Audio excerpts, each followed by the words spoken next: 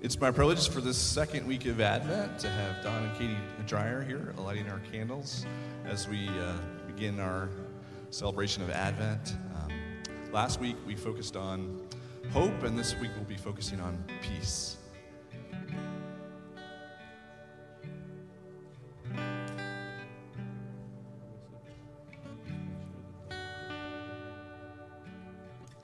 Our scripture reading today is Colossians 3:15. Let the peace of Christ rule in your hearts, since as members of one body you were called to peace. So let us pray. Almighty God, you offer rest for our hearts and peace for our souls.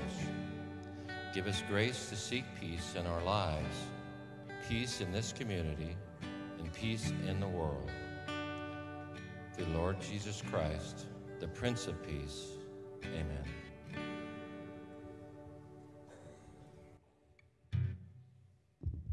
Come, all ye faithful, joyful and triumphant. Come ye to Bethlehem. Come and behold him, born the King of angels. Come, let us adore him. Come, let us adore him. Come, let us adore him, Christ the Lord.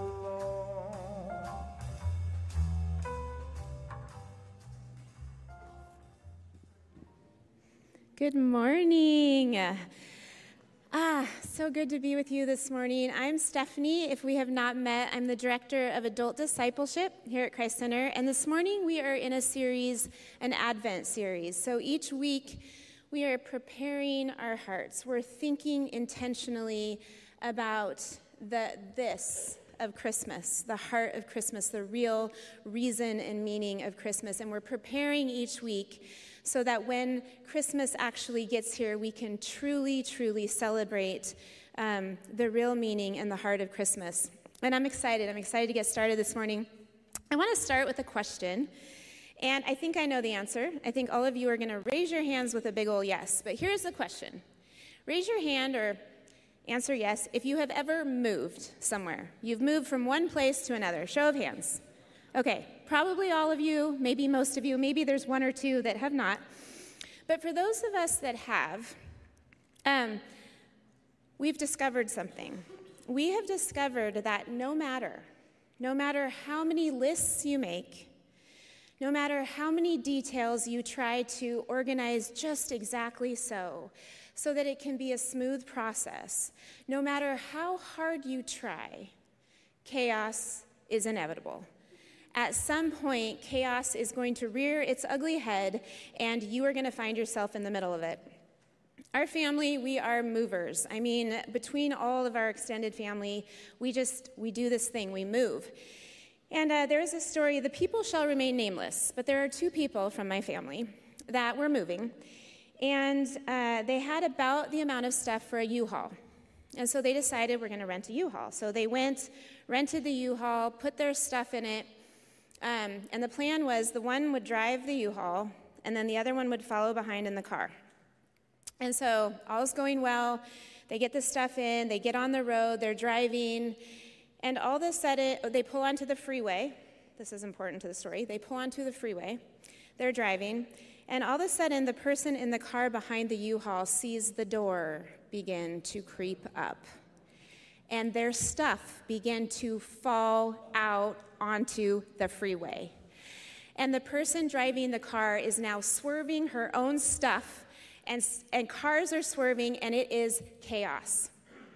Somehow, the two of them managed to get off of the freeway onto the side. But you know how that is when there's a car ahead and you're behind. So the U-Haul's way up here. The other person's back here. I just want you to imagine for a minute, if you can, either being the U-Haul driver or the other driver, and you're walking toward the other person, and you are about to have a conversation. Can you just feel Let's see, what are some of the emotions? Somebody's feeling bad that they forgot to lock the U-Haul door. Somebody's feeling angry. Somebody's feeling fear because there's stuff, and somebody could literally die out there on the freeway right now while they're trying to solve and figure out this problem. With moving comes chaos. With chaos, we often get angsty. And I think that most of us can agree that moving is not a peaceful process. And this is the interesting thing I was thinking about, that we have been moving as a human race from the very beginning of time. And I want to read to you a little bit about this. Genesis chapter 3, Adam and Eve, God's first creation of man and woman. And here we go, Genesis chapter 3. The serpent was the shrewdest of all the wild animals the Lord God had made. One day he asked the woman, "Did God really say you must not eat the fruit from any of the trees in the garden?" "Of course we may eat fruit from the trees in the garden," the woman replied. "It's only the fruit from the tree in the middle of the garden that we are not allowed to eat. God said you must not eat it or even touch it. If you do, you will die." "You won't die," the serpent replied to the woman. "God knows that your eyes will be opened as soon as you eat it, and you will be like God. You'll know both good and evil." The woman was convinced. She saw that the tree was beautiful. Ladies, can we relate? We like our beautiful things. And its fruit looked delicious, and she wanted the wisdom that it would give her. So she took some of the fruit and she ate it. Then she gave it to her husband who was with her, and he ate it too. And at that moment, their eyes were opened, and they suddenly felt shame at their nakedness. So they sewed fig leaves together to cover themselves. This is the first moment. Before this, the garden was good. It was very good. All Adam and Eve knew was good and very good. And now, all of a sudden, their eyes are opened and they know evil. And the very first evil that they know is shame. When the cool evening breezes were blowing, the man and his wife heard the Lord God walking about in the garden, so they hid from the Lord God among the trees. And here we have the very first move. The very first time, and Adam and Eve, the very first people, move away from God. God is coming, he is calling for them, and they move and they hide in the trees. Then the Lord God called to the man, "Where are you?" Adam heard him. He said, I heard you walking in the garden, so I hid. I was afraid because I was naked. So now fear enters. So now we have shame and we have fear. And I want to just point out here, first of all, that I think God knew where Adam and Eve were, right? So why is he asking, "Where are you?" Scripture says that we are made in God's image. And so as his image bearers, one of the things that we have is emotions. We have feelings and emotions. And one of the emotions that we have is we feel connected to each other. And I just can't help but wonder if in that moment when God says, "Where are you?" he is beginning to feel that emotional connectivity that he had with Adam and Eve start to separate, start to divide. Fear enters. This morning I'm going to talk a little bit about intimacy, and when I say the word intimacy, the definition that I'm working from is being close and be emotionally connected and supported. And I just want for a minute for us to think about any relationship that we've had. It could be parents and children, it could be best friends, it could be boyfriend and girlfriend, it could be boss and employee, a teammate. But think of some relationship that you've had where you've been fairly close to that person. What happens if shame and fear come in? There's a divide, right? It begins to separate us. It begins to pull us away from each other. God goes on, "Who told you that you were naked? Have you eaten from the tree whose fruit I commanded you not to eat?" The man replied, "It was the woman. You gave her to me, and she made me eat the fruit." And then the Lord God asked the woman, "What have you done?" I don't think this question, again, we don't know. We don't know the tone God was using. But when I hear this question in my head when I'm reading it, I hear heartache from God. I hear sadness. I hear in his voice that understanding that what they have done has opened Pandora's box, that what they have done has opened humanity up to heartbreak, to separation, and to all the things that go with it. And I think God is just grieved in his heart. So one of the other things that I really want to point out here before we move on from this Adam and Eve part is the enemy, the serpent. He starts out with Eve. Did God really say, right? He's getting her to start to question things. And she's like, well, no, God didn't say that. But did God really say? Have we ever heard that question? Do we hear that? Did God really say? Is that what he really meant? Did he really mean that? And then, is God really good, or is he withholding something from you? Right? Because he says to Eve, he says, God knows that if your eyes are opened, you will be like God. So obviously, Eve, God's withholding something from you, right? He begins to plant deception and lies. Throughout Scripture, the enemy of our souls is described differently. He's described as a roaring lion looking for someone to devour. And because this is a heavier topic, I thought this would be a fun picture. Can you see that? He says, about to eat this idiot, #blessed. Yeah, that's the enemy. He's described as a lion seeking to whom he can devour and as a tempter. We laugh at this, but one of the things I really want us to think about this morning is living aware of the enemy. We laugh and it's funny, but it's really not, because there really is an enemy, and he really does want to do this. John 10:10 tells it like this. John 10:10 says, he comes to rob, to steal, to kill, and to destroy. What did he steal from Adam and Eve? What did he steal from them? He stole their close walk with God. He stole the goodness of the garden. And he robbed them of the bliss of not knowing evil. Before that, they had never known shame. They had never known fear. He robbed them of that bliss of not knowing. It's important that we pay attention to the enemy. It's important that we are constantly aware that there's an enemy working to destroy our oneness with God through lies and deception. It's important that we understand that his goal is to move us outside of God's presence, to break that connectivity that we have with God. He wants to move us outside of that. And here's the thing, when we stop believing in an enemy, we start making each other the enemy. It's true. Think about this. Think about if you haven't had any God time, you haven't read the word, you haven't been in worship, you've just, for whatever reason, you've been away from God. And you show up at your staff meeting, and somebody says something or does something, you're just like, ugh, right? They're the enemy. They just robbed your peace. They just took from you. But really, it's not them.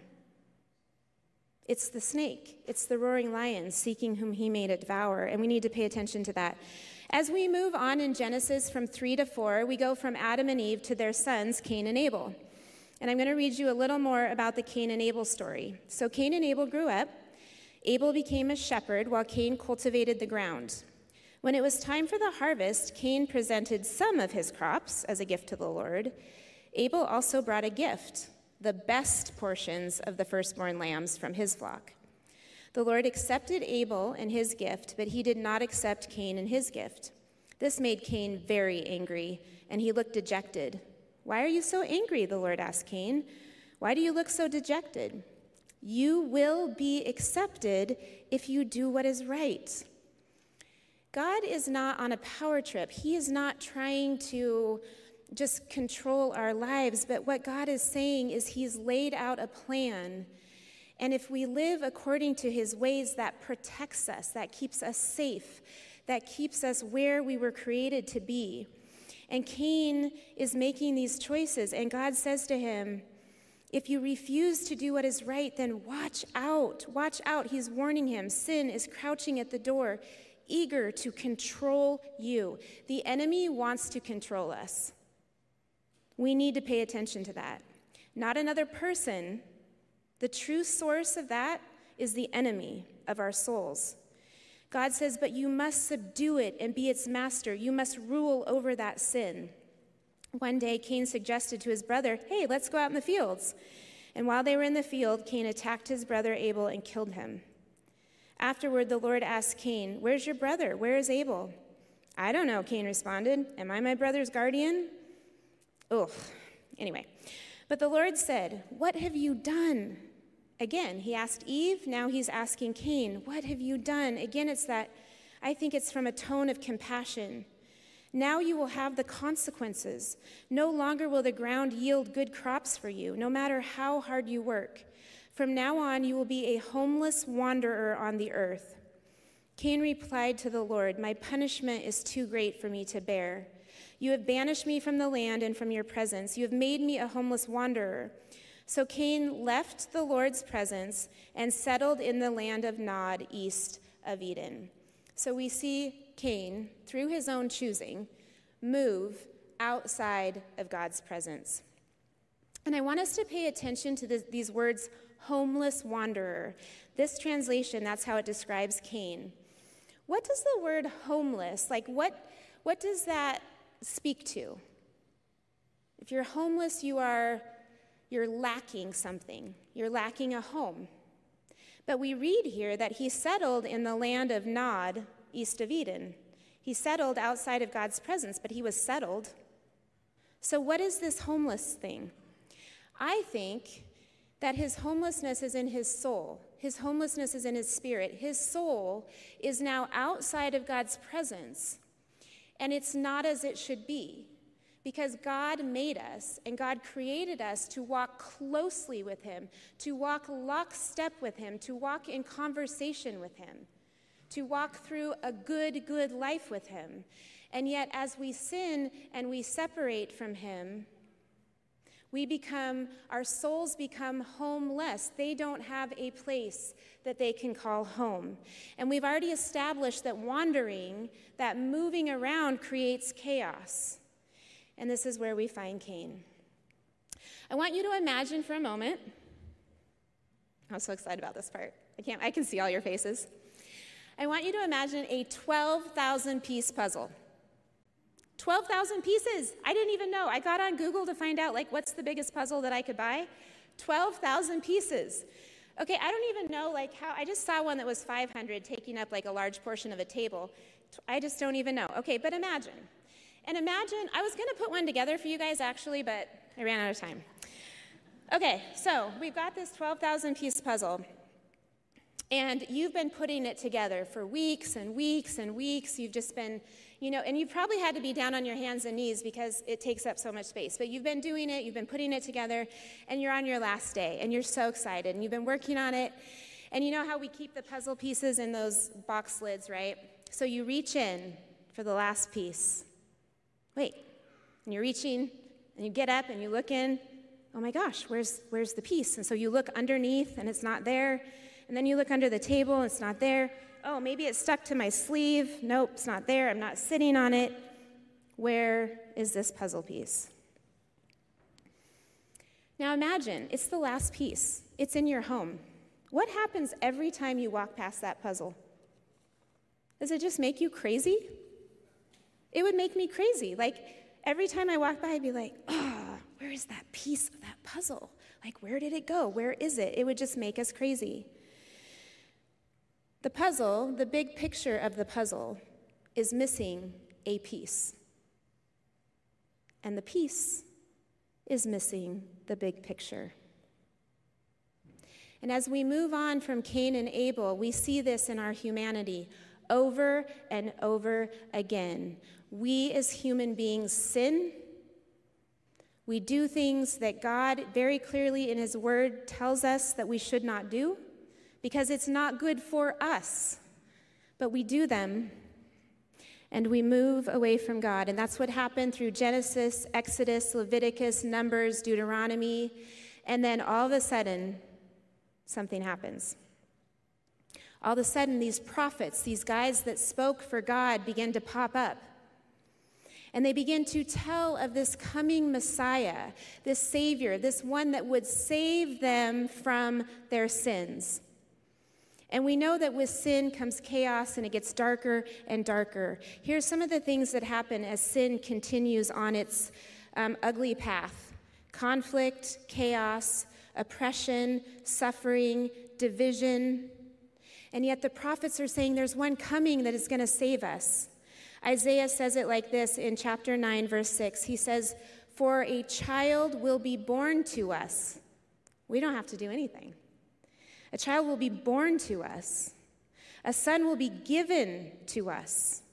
And the government will rest on his shoulders, and his name will be called Wonderful Counselor, sign me up, Mighty God, Eternal Father, Prince of Peace. And this morning, that's what the word that we're looking at. We're looking at this word peace. And in the Old Testament, the word is shalom, and it speaks both of the absence of conflict and it points to something better in its place. So where there was conflict, we now have something better in its place. The picture of shalom is one of a stone wall with a stone missing or a crack in the mortar. And if you were to bring shalom to that wall, it would mean that you're restoring it back to completeness. You're repairing and restoring it. Prince of Peace, shalom, coming to us. We need shalom now, and they needed it back then in the Old Testament. I want to give you one more story. I just had to do this because last week my husband got to tell an airport story. If you were not here, you can go back and watch it. And I heard that after service, some of you went up to him and told him that you would have left me in the airport. For real, I thought you guys had my back. So I thought I'd tell an airport story this morning. So we are in an airport years ago, LAX. If you've ever been there, I mean chaos. It is wild. No matter. It's just crazy. And so we're running through LAX trying to get to our gate, and it's one of those gates where you have to go up an elevator, down an escalator, through a parking lot, over hill and dale to get there. And one of the things you have to do is get on one of those shuttle thingies that kind of go through the tunnels and around, Now, I was not paying attention to anything other than keeping up with my husband because he is always 15 steps ahead of me. I didn't know what gate we were going to. I didn't know anything. I just keep up with Steve, dragging my suitcase. And my eyes are on him, and I see him get into the shuttle. And then, all of a sudden, all of these people, I don't know where they came from, but all of a sudden there's like 50 people between me and the shuttle door. And I'm like, oh no. And so I'm like trying to get through the people with my suitcase, and I'm almost there, one more person, and the doors close. And there goes my better half. And I don't even know where he's going. I have no idea where this man is going to. I don't have my ticket. Cell phones were not smartphones back then, and he had both of the phones. That didn't help me. Panic. Sheer panic. I am sitting in LAX, and it's not like there's a person at a desk that I can just go ask them to call. I mean, I'm just, and when you're panicking, you're not thinking clearly. So I'm like, is he going to come back for me? Should I get on the next one? Should I go for him? But I don't know where to get off. So finally I just decided I'm just going to sit here because I trust my husband. And I do believe that eventually he will come back for me. And I knew to pray. I did know to pray. And so I parked myself where I could see every possible place that he could return for me. And I sat there and I prayed and I was like, God, he can hear your voice. Please tell him that I'm staying put until he comes back for me. And he did. And I tell you, as soon as he got back there, relief just flooded over me. And a peace came because I was back in proximity with my person. I was back in proximity with him. And it's when we are apart from each other that that fear and that anxiety can creep in. That's a picture of God. That's a picture of Jesus, what Jesus does for us, right? We see Jesus getting farther and farther away as we are moving away from him. But Christmas is all about the idea that Jesus came back for us, and that fear leaves.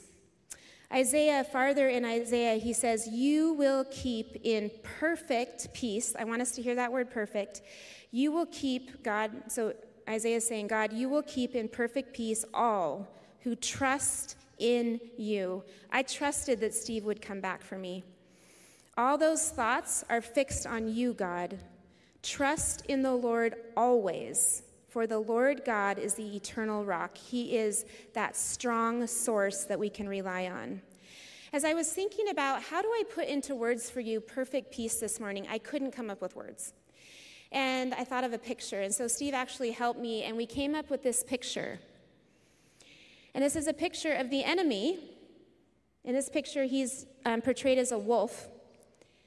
And the lamb just standing there, not bothered in the least. The wolf is breathing down his neck, and the lamb's just standing there. Because the lamb knows that he is in the presence of Jesus. Today, as the Advent candle was lit, Colossians 3:15 was read, and I want to read it to us again, understanding that that word shalom is a bringing of restoration and a bringing of wholeness. And let the shalom, let the restoration and wholeness that comes from Jesus, that is what Jesus brought to us, let that rule in your hearts. Cain was told to rule over his sin, and he didn't do it. Left to our own selves and our own devices, we are not able to rule over our sin. But now here, Jesus has come, and now we are encouraged to let the peace of Jesus rule. He can rule in us, and we can trust him with that rulership because it is for our good. So let the shalom that comes from Christ rule in your hearts. For as members of one body, that's all of us, for members of one body, we are called to live in peace. We are called to live in unity. We are called to live together. And that is such a beautiful picture of that wall of just completeness. That word let means not prevent or forbid, but allow. And every time I was preparing this, I got stuck on this a little bit. Because I think for some of us, we're afraid. We're afraid that God is not good. We're afraid that he's not trustworthy, that we can't trust him.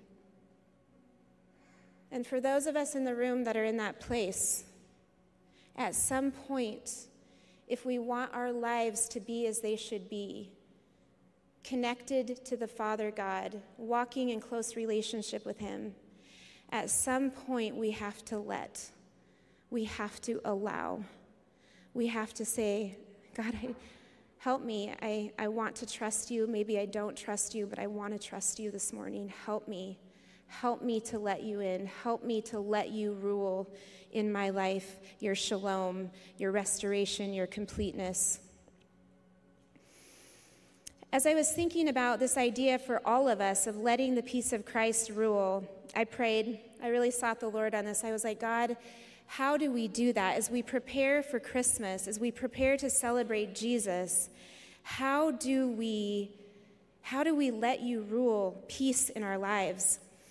And I heard his still small voice, as I sometimes do, and he said, we need to see, and we need to understand our own incompleteness apart from Jesus.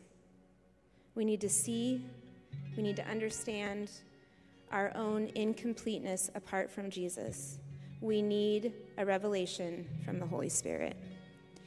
Last night I was here, and I walked and touched every single chair in this room, and I prayed for every one of you. And this morning I want to lead us in a time of prayer and reflection, and I want to let the Holy Spirit do what the Holy Spirit wants to do.